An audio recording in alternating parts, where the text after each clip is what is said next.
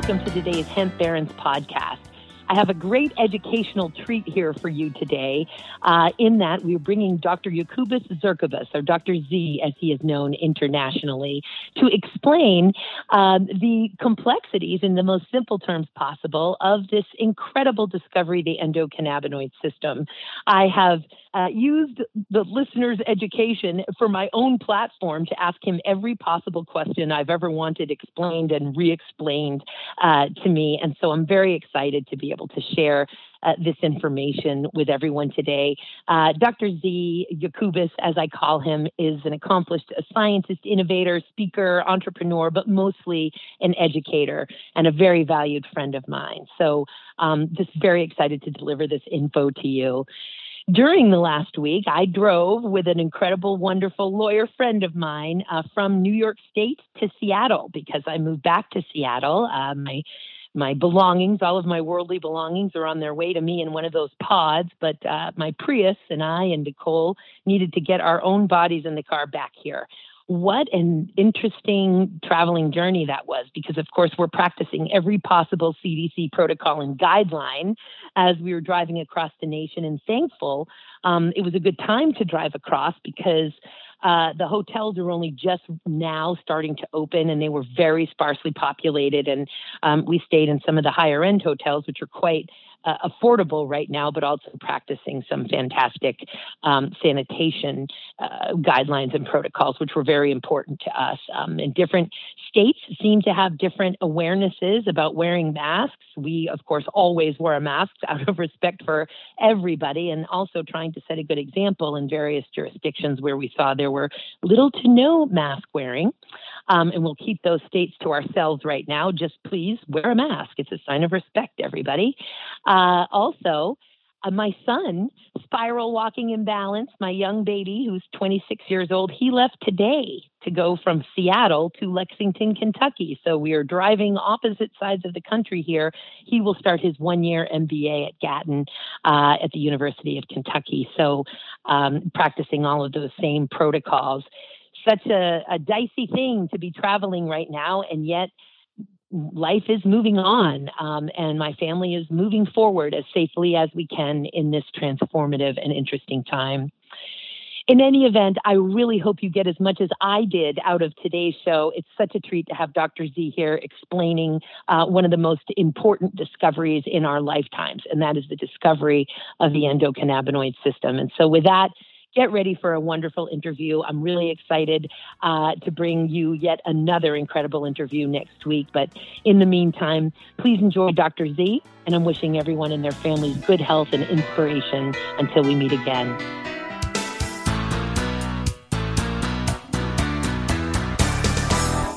Well, welcome, Jacobus. It's wonderful to have you on Hemp Barons today. Joy, it's a pleasure to be here, and thank you for having me. You know, you've always been so impressive. Number one, I first learned about who you are, truly in the professional world, Dr. Zerkubus, from your speaking internationally. Clearly, you are brilliant in your field.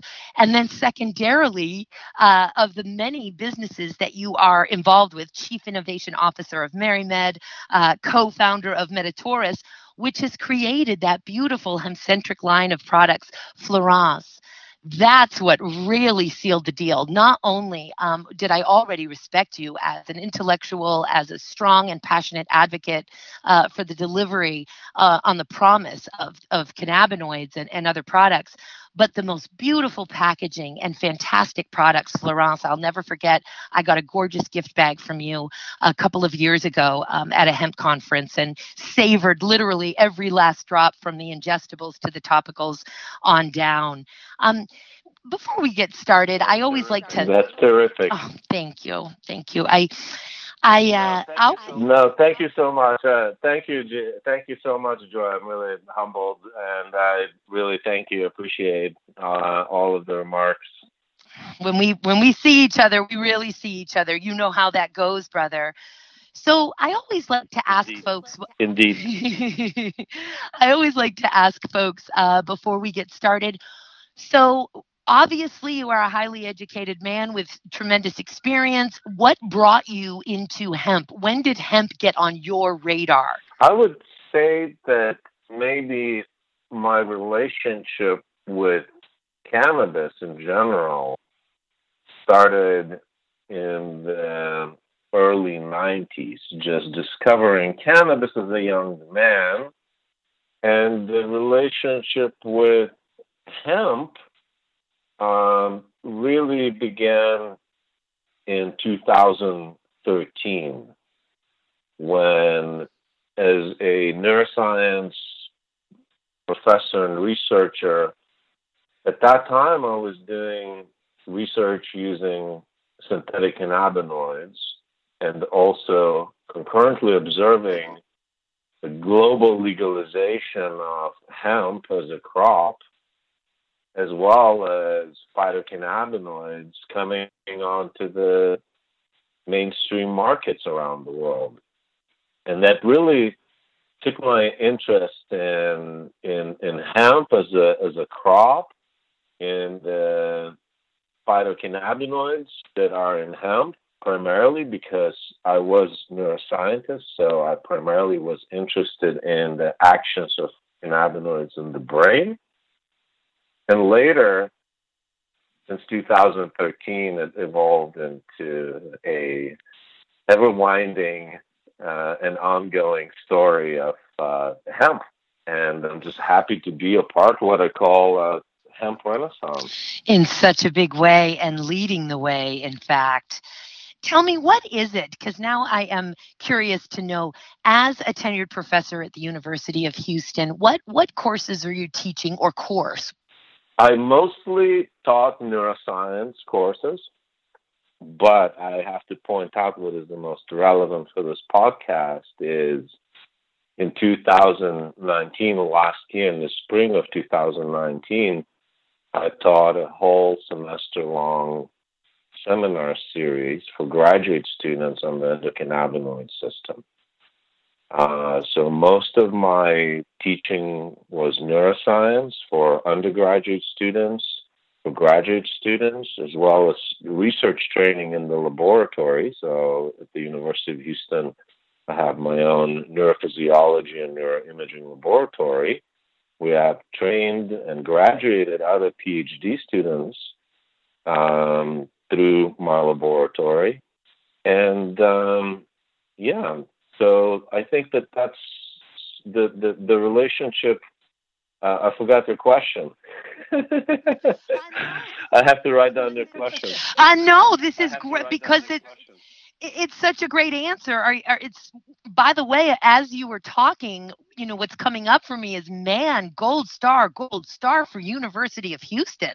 Your answer was a commercial for University of Houston. In fact, I'm impressed. I had no idea that University of Houston was really grabbing onto the ECS, the endocannabinoid system, in that respect, at that level. That's quite impressive. I would say it always comes down to individual PIs or individual professors, and there's particular passions for science, particular passion for a specific molecule or disease that they're following, and it really came out of my passion, and not only out of the passion, but also by simple observation that I started including endocannabinoid system and one or two lectures on the endocannabinoid system and phytocannabinoids in the undergraduate neuroscience course, as well as in the graduate science course portion for neuroscience. But then I realized that wasn't enough, that if you just go over in 1 hour or 2 hours explaining the endocannabinoid system and the elements in hemp and cannabis and the interactions between the biological chemicals and the human body, it is very good because it changes slightly the opinion of the students. But what was really, for me, interesting is when the graduate students got together for the seminar, they really were not aware of the endocannabinoid system. They were not aware of the role the cannabinoids play in modulating the system. And for the most part, their knowledge was really along the lines of what you hear in the community that stigmatizes cannabis. that it's not necessarily an elements of cannabis, like cannabinoids. So what they walked out with is a completely different understanding of what the endocannabinoid system is, how it's involved in, particularly in immune system and inflammation, as well as cancers in the brain and the body. And mission accomplished, because 4 months later, I felt that the students now had a much better grip, understanding, as well as giving weight to a system and its components that could be now potentially a part of the research.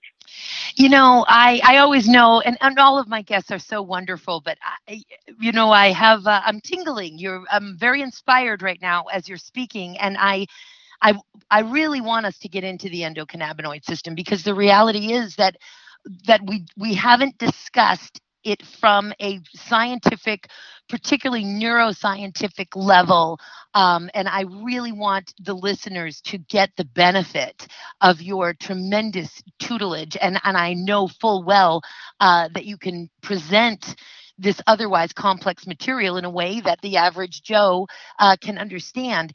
And yet before we do, I just have to tell you again, gold star for University of Houston, because brother, unfortunately, it's not the case that it just boils down to the passion of the TI or the professor. I have worked with many professors of state universities who are very impassioned. Andrea Herman, who you well know, who started, the Oregon State University program on hemp, the WSE 266, Wood Science and Engineering.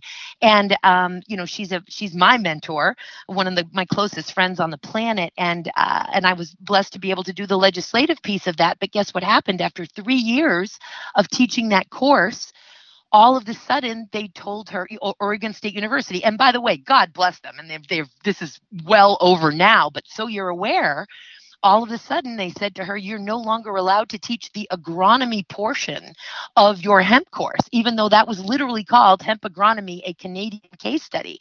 And they said that you are violating, that would violate the school's policy on controlled substances. The Oregon State University cannot be a co-conspirator in providing the students with an education on how to grow a controlled substance. And she had to hire a lawyer. She got professors from the, Associated Professor Network to send letters and appeal the decision. And the answer was no, no, no, no, no, until that 2018 Farm Bill. So in her syllabus, then after several semesters of teaching that course, there was a big hole where she left Hemp Agronomy, a Canadian case study, and said, we will not be teaching this course because of this policy at this link. And if you want to complain or appeal, send an email to this person. So, it's again amazing that the University of Houston, we're talking about a conservative state, Texas, where your passion was enough for them, brother. And there's always so much more at work as hemp emerges here, so many other factors. But what a bonus that for you, it was passion. They listened and they let you teach the students about this. Whereas at Oregon State University, for a few years there, even after hiring a lawyer and appealing, we were told you may not make the students aware. That was the language. You may not make the students aware of how to cultivate a controlled substance. Isn't that amazing? It is. I have to tell you that definitely kudos to the University of Houston, and I hope that we can continue and even expand this there, because Texas also, as you know, is coming online with a lot of hemp, hopefully a lot of hemp this year, if not this year, then next year. But regulatory framework is there at least. And I think, the difference is that when you talk about cultivation, it is still much more stigmatized. When you talk about the basic science and the neurological and other pharmacological body components of the endocannabinoid system and the disease, it's a lot more palatable for academia, and I think it's a lot more relevant. And surely after hemp farm bill, the cultivation becomes completely legitimized and completely relevant too. So I'm glad they have it back on board at the Oregon State. Thank you. Yes, absolutely. And of course, leading the way, you probably are well aware of Dr. Jay Noller, who is just an international rock star at this point with hemp. I mean, they've been obviously tremendously supportive of hemp, but that was a shocker. That was not a fun time to go through, brother. And yeah, I can understand. No, that was a hard time. And you know, especially with Senator Ron Wyden and Congressman Earl Blumenauer, it was just fascinating. But in any event, let's get into it. Let me go back to the endocannabinoid yes, system. brother. Let's get into it. I'm so excited for the listeners to get the benefit. Right, and what we have to understand is that we are dealing with essentially a 30-year-old discovery that there is this major homeostatic regulatory body system called endocannabinoid system. And it consists of cannabinoid molecules that are synthesized internally. They're called endocannabinoids. So our own bodies make cannabinoids or endo inside. The cannabinoids are made inside our bodies. These cannabinoids are made by synthesizing enzymes that make them on demand, and then the enzymes that break them down when they're not much needed in the body.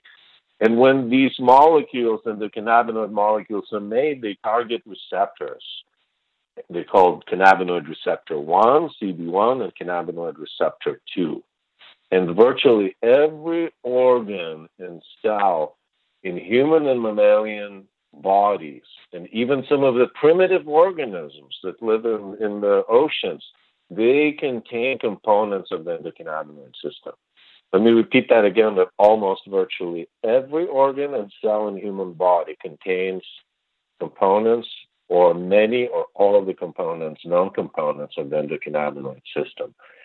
So CB1 and CB2 receptors and the endocannabinoid system, so these receptors are found in the brain, CB1 and CB2 receptors. CB1 receptors are dominating in the brain tissues, but there's also CB2 receptors, and they serve different functions.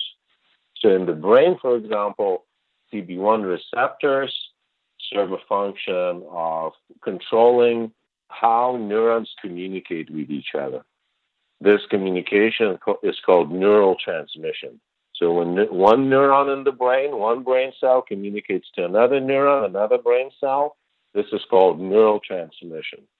And CB1 receptor activation of that receptor controls this neural transmission and balances the amount of how excited your brain is or how subdued or inhibited your brain is. And CB2 receptors that are not as prevalent in the brain, but they're also there, they serve a different function. Their function in the brain is to control inflammation.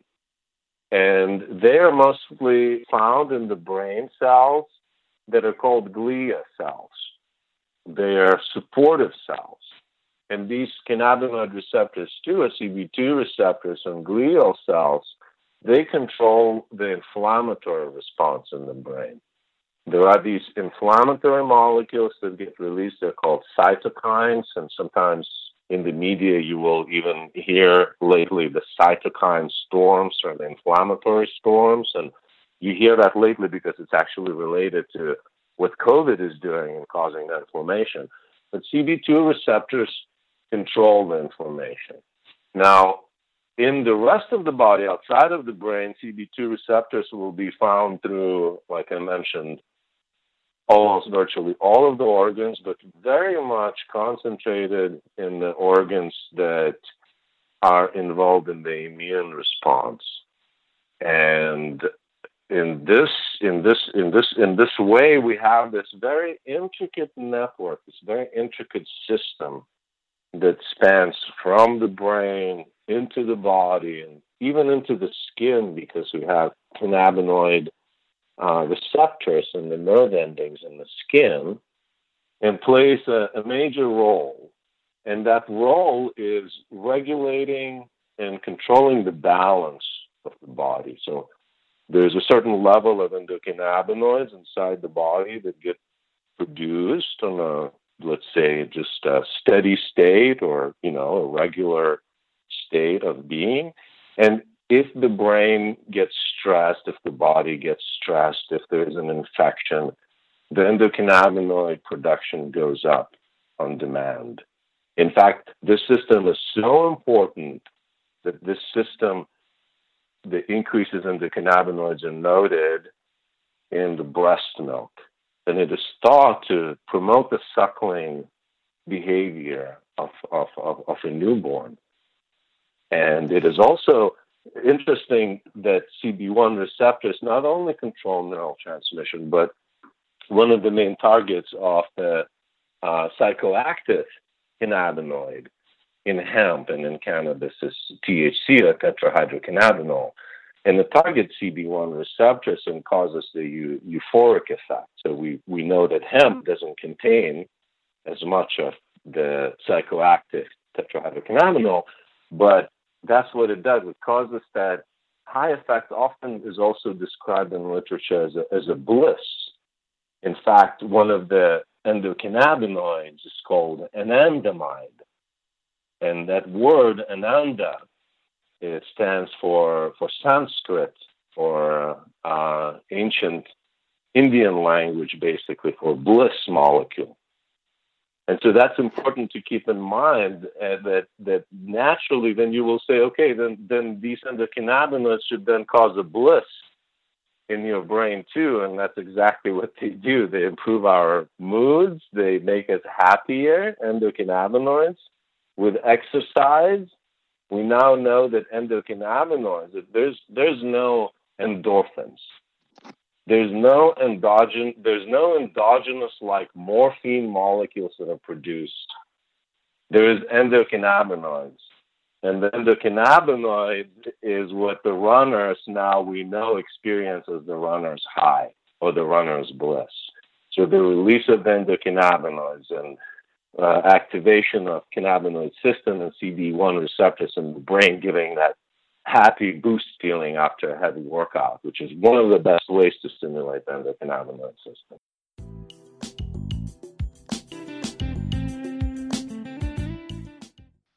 Absolutely. And it was so great to hear. One, I have a running list of some things I wanted to make sure that I asked you about. And of course, as a mother who gave birth to 2 children naturally at home and breastfed, particularly my youngest for several years, breast milk was absolutely on that list. That is, I wanted to talk a little bit about that in terms of in the context of endocannabinoid deficiency syndrome. And I have some other questions here that I would love for you to be able to answer. But could we talk for a moment about a world where we aren't aware of the endocannabinoid system? We're only just becoming aware of it, even though, of course, as you know, it's discovered 30 years ago. Thank you, Dr. Raphael Mechoulam.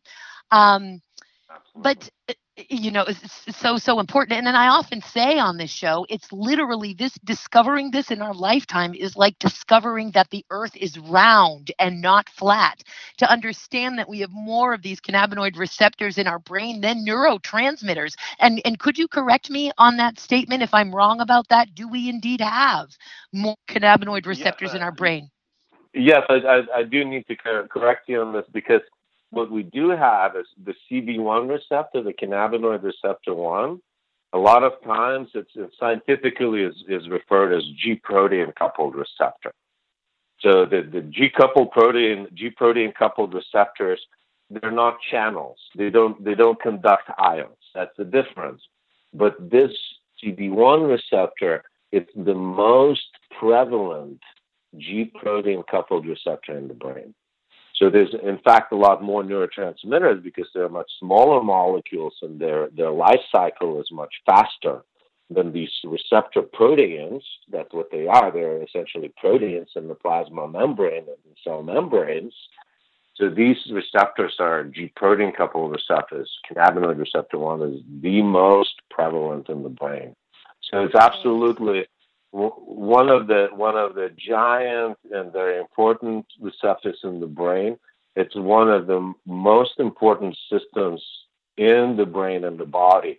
But I want to caution the community, is I want to caution that let's not all of a sudden forget that this system, the endocannabinoid system, is not the only major regulatory and homeostatic body system, and that this endocannabinoid system doesn't function on its own.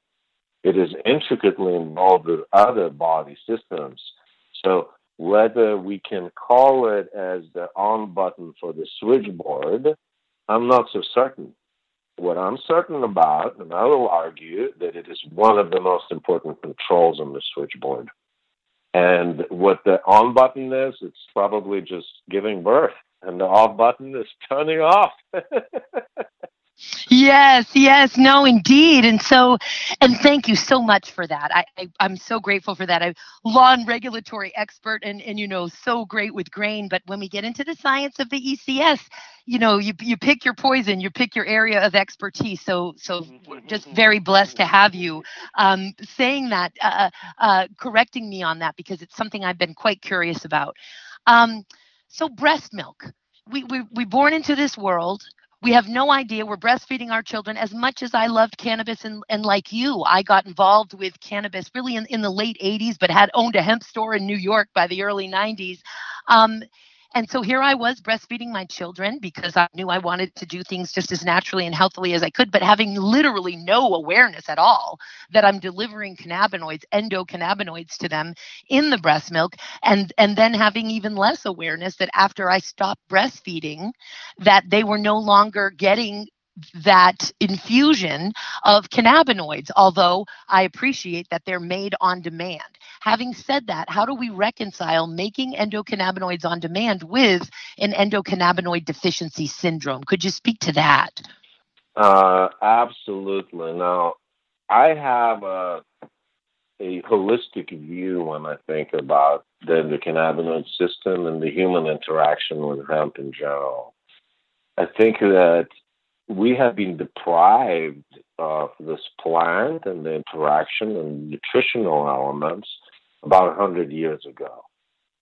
There was a significant, hemp was a significant part of diet, of culture, of nutrition in many different regions. Not everywhere around the world, but in many different regions, because there's obviously geographical, botanical, specialty plants and preferences that grow. But so now we were deprived of that relationship. Even if it was on the textile level and it was on the clothing or the housing level, we were still deprived. That means our environment and how we co-involved with this plant to start with, all of a sudden abruptly was changed by laws. Not by nature, but by laws. Then 100 years later almost, the eradication of the hemp and cannabis in the states of Texas, for example, started in 1919. So 2019, Texas came online again with hemp. 100 years later, we are reintroducing these elements. What we're talking about is the endocannabinoid system elements, endocannabinoids that are in the breast milk that are naturally produced after birth, too. This is a very interesting topic for me because we were always taught that it's the dopamine system, and this is the dopamine reward that keeps driving children into breastfeeding and is an important part of the whole early interaction with the mother. But it's actually also the cannabinoids that are driving this. What is making you hungry? What is giving you munchies? It's the endocannabinoids that give you munchies. If the dopamine gives you satisfaction, that's because you had something already, you had something nutritious, or you had something sweet. So you could argue that internally, this is the initial drive for the infant to get the endocannabinoids from the mother.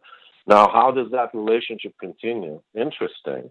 If you stop breastfeeding and the child doesn't have endocannabinoids anymore, then obviously in this age, we are kind of introducing some of these elements back into our diet. And when I say I look at it holistically from the co-evolution of hemp and human. I look at it also from the fact that we have to see that hemp is one of the most sustainable crops, especially in this environment, in this changing world, could be one of the saviors.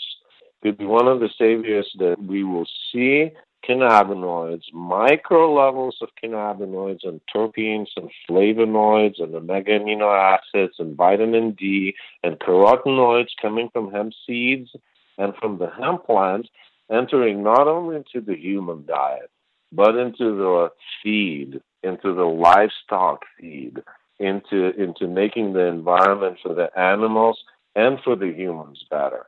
And when you asked about the endocannabinoid system deficiency, I always wondered if all of a sudden this interruption of our relationship with hemp and access to hemp and criminalization of cannabis and criminalization of marijuana, if it didn't contribute to what we call the endocannabinoid deficiency syndromes, and whether these syndromes are early syndromes that are related more to the developmental and behavioral psychological disorders like autism, syndrome like spectrum, or if they're related more to the adults. If you were to read through Dr. Ethan Russo's work, who is also a giant in this field and has really pioneered a lot of thinking about the endocannabinoid deficiencies, and in his opinion, that I would largely agree, endocannabinoid deficiencies, especially in older generation, express themselves as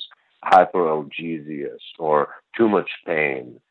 And we're talking about pain from fibromyalgia. We're just talking about regular wear and tear of joints and muscles and just, all elderly aging pains. And the endocannabinoid deficiencies seem to be really associated with this kind of hyperalgesia and increased inflammation in the body.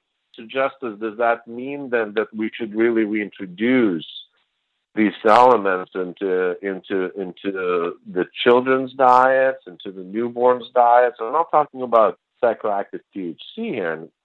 I'm talking about hemp, elements from hemp, micro doses levels of all of the goodness that hemp offers, as phytocannabinoids, CBD, CBG, CBC, all of these is just one pack of the goodness. Yeah. All of it. And if we were not meant to have a relationship with this plant, we would not have an endocannabinoid system and it would not control homeostasis. But before we go there, I want to touch upon inflammation, which is the source of all evil, the source of so many physical problems, right? You could say money and greed is the root of all evil. Well, inflammation is the root of all pain, practically, right? On some level.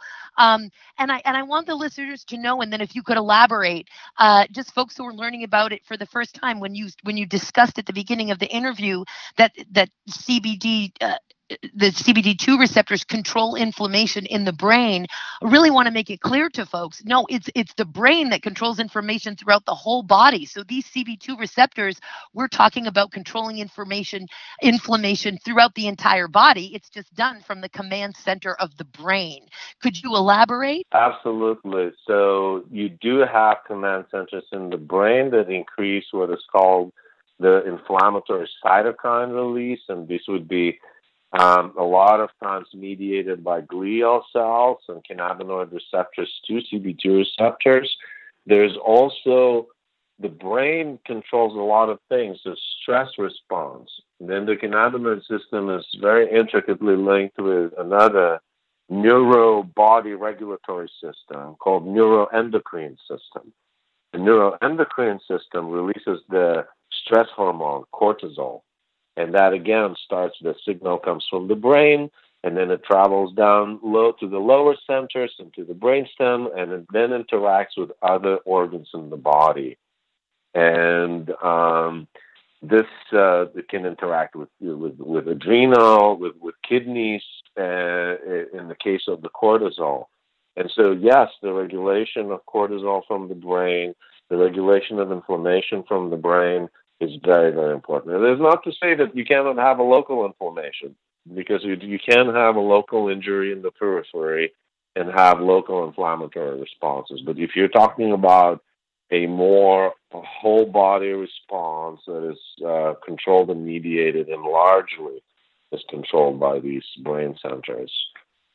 Thank you. And the big thing also that I wanted to make sure, and particularly as we conclude here, you used the term homeostatic regulatory system.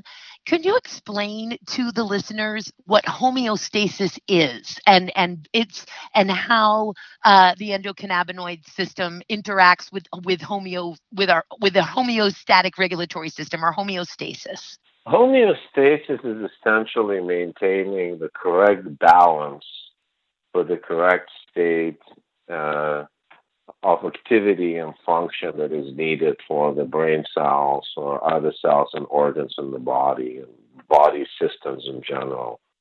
Is it correct? Is it a correct way to sort of describe it this way, Jokubas, that we might say, listen, your blood has to pump, your heart has to pump, your lungs have to breathe, everything needs to be working in there, even as you go throughout your day dealing with various external stressors, whether it's an extreme change in temperature or a massively stressful situation or a domestic violence, eruption that occurs. Your body still has to keep on doing its thing, even as you handle all of those other stressors.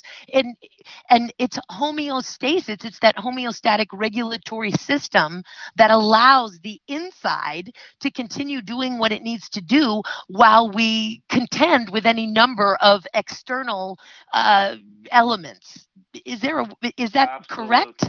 Absolutely. It's trying with the homeostasis and homeostatic systems and regulation of homeostasis is trying to reach that optimal, the condition of optimal functioning for the organism. And you know what the best way, sometimes I think of a very simple analogy, it's temperature control in the room. Okay? It's an AC if you're in a hot climate, air conditioning. You set air conditioning to 70 degrees. If it goes to 71, your air conditioning kicks in. So it's equivalent to stress response goes up, inflammation goes up, your endocannabinoid levels goes up, your endocannabinoid system turns on to balance it. Then the cooling system kicks in and lowers the temperature to 70 degrees. If it goes up again, it just tries to maintain that optimal functioning level. And for many of us, it is functioning normally. But imagine if the if the AC control if the temperature control is all of a sudden broken, it becomes very uncomfortable in the room. It becomes too hot, or if you're talking about cold climate, it becomes too cold. And so that would be the situation in which the homeostasis is no longer able to keep up with the changes in the body, and the functioning is no longer optimal. So you get set up in this kind of a heightened or stressed level of functioning. So we're sitting here saying homeostasis is the regulator, and it's the endocannabinoid system that is regulating that system. Is that correct to say? It is one of the major homeostasis regulators, yes, but it is not the only one. It is, and just for the listeners and for me, I'm using you listeners, I'm using you all as an excuse. I'm literally just sucking all of this information in. Could you give us an example of one or two other regulators of homeostasis in addition to the endocannabinoid system? So I would say it's many systems that are intricately involved in building the overall homeostasis of the body. And it really involves many of these systems will have, again, the receptors, the control centers, and the effectors and the effector organs. And I mentioned just previously neuroendocrine system. There is the system that is controlling the stress response. And that is the system that if you have occasional stress, it produces cortisol, and it has also very much like a thermostat-like regulation. It's called negative feedback regulation, where it then tames down the amount of cortisol to its normal level. Now, if the stressor is persistent, right, then you get into a potential state of chronic stress, and your cortisol levels are through the roof and they're not being controlled. And that also very much interacts with the inflammation and the immune state of the body. As we know, stress can affect a lot of things. So let's think about this. Let's think about this box that's a temperature control in the room, but it actually has several circuits in it. So one of the circuits is endocannabinoid system, another circuit is neuroendocrine system, and you could have another like thermal regulation system involved in that. You could have a sexual regulation system involved in it. It's also part of the homeostasis, not just one system, but really interaction of many systems. I cannot possibly be more grateful for all of this, and I'm pressing the oil out of you here, and I understand that, but. And this is a question or an issue that Dr. Rousseau feels strongly about. As you know, he's an industry leader, as you are. And I was in Seattle for 21 years, and I'm actually on my way to move back there. And as you may know, Dr. Rousseau is from that area. So when you live in Seattle, you get the benefit of him being wonderful and keynoting events and doing, small teaching presentations. And it's wonderful to have him. And I usually, and I noticed you use the word psychoactive, whereas Dr. Rousseau has made a point, and I generally do as well, and I do a lot of reviewing of law and regulation, and I always try to redline this issue because the word non-psychoactive seems to be applied to CBD in law, in regulation, in medical texts, so on and so forth. Now, and Dr. Rousseau would say, listen, it's not only psychoactive.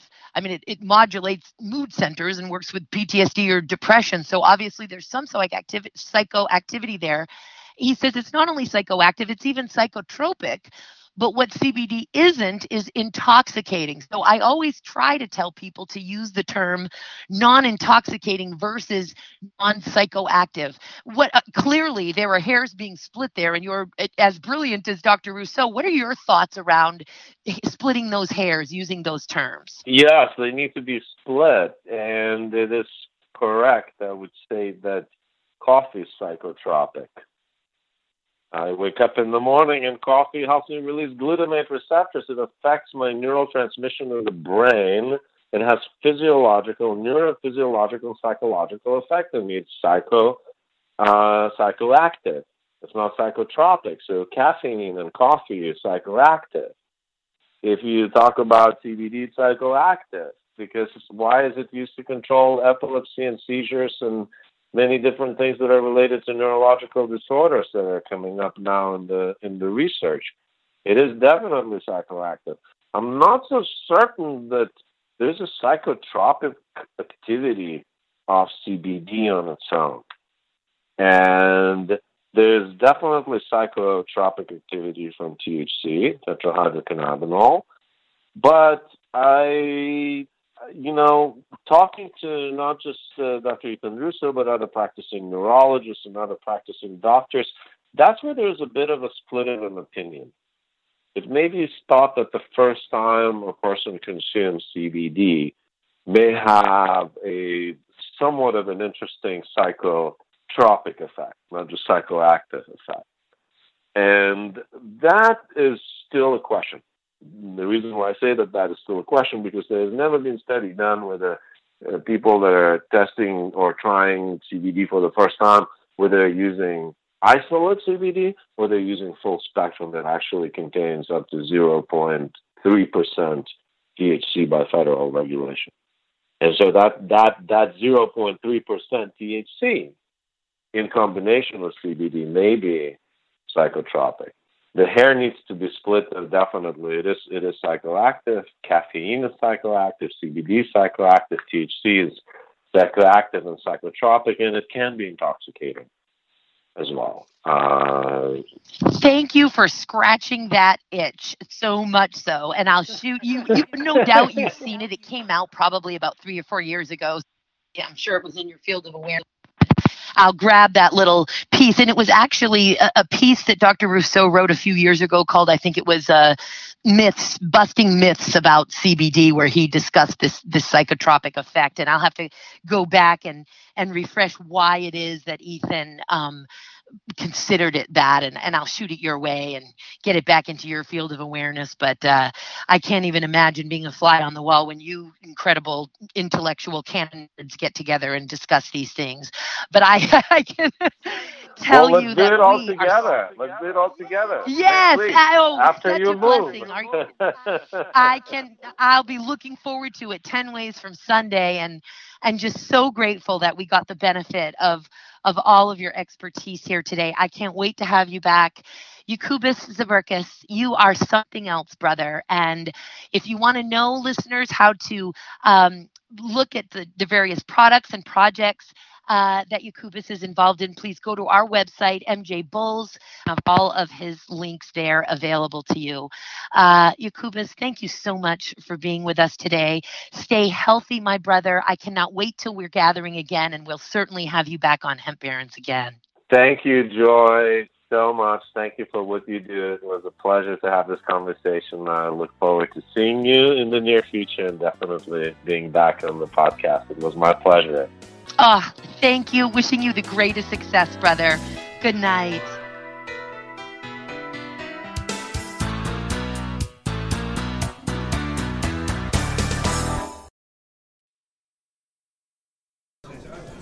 I'm Larry Michigan. I'd like to invite you to join Jim, Marty, and me on our weekly podcast, The Deadhead Cannabis Show. Each week we explore the latest cannabis and jam band news and reminisce with other cannabis industry deadheads and jam band aficionados about the great musical acts that we've seen and heard. Check out a new episode every Monday at mjbulls.com or wherever you listen to podcasts.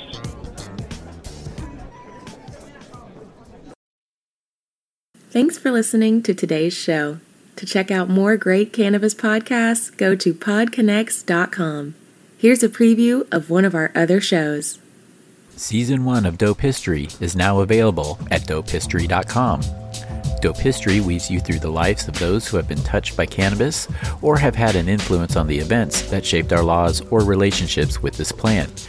You'll hear tales from Frenchie Cannoli, Keith Strop, Eddie Lepp, Tom Alexander, Ed Rosenthal, Wolf Seagal, Jorge Cervantes, and Tommy Chong. Available now at dopehistory.com.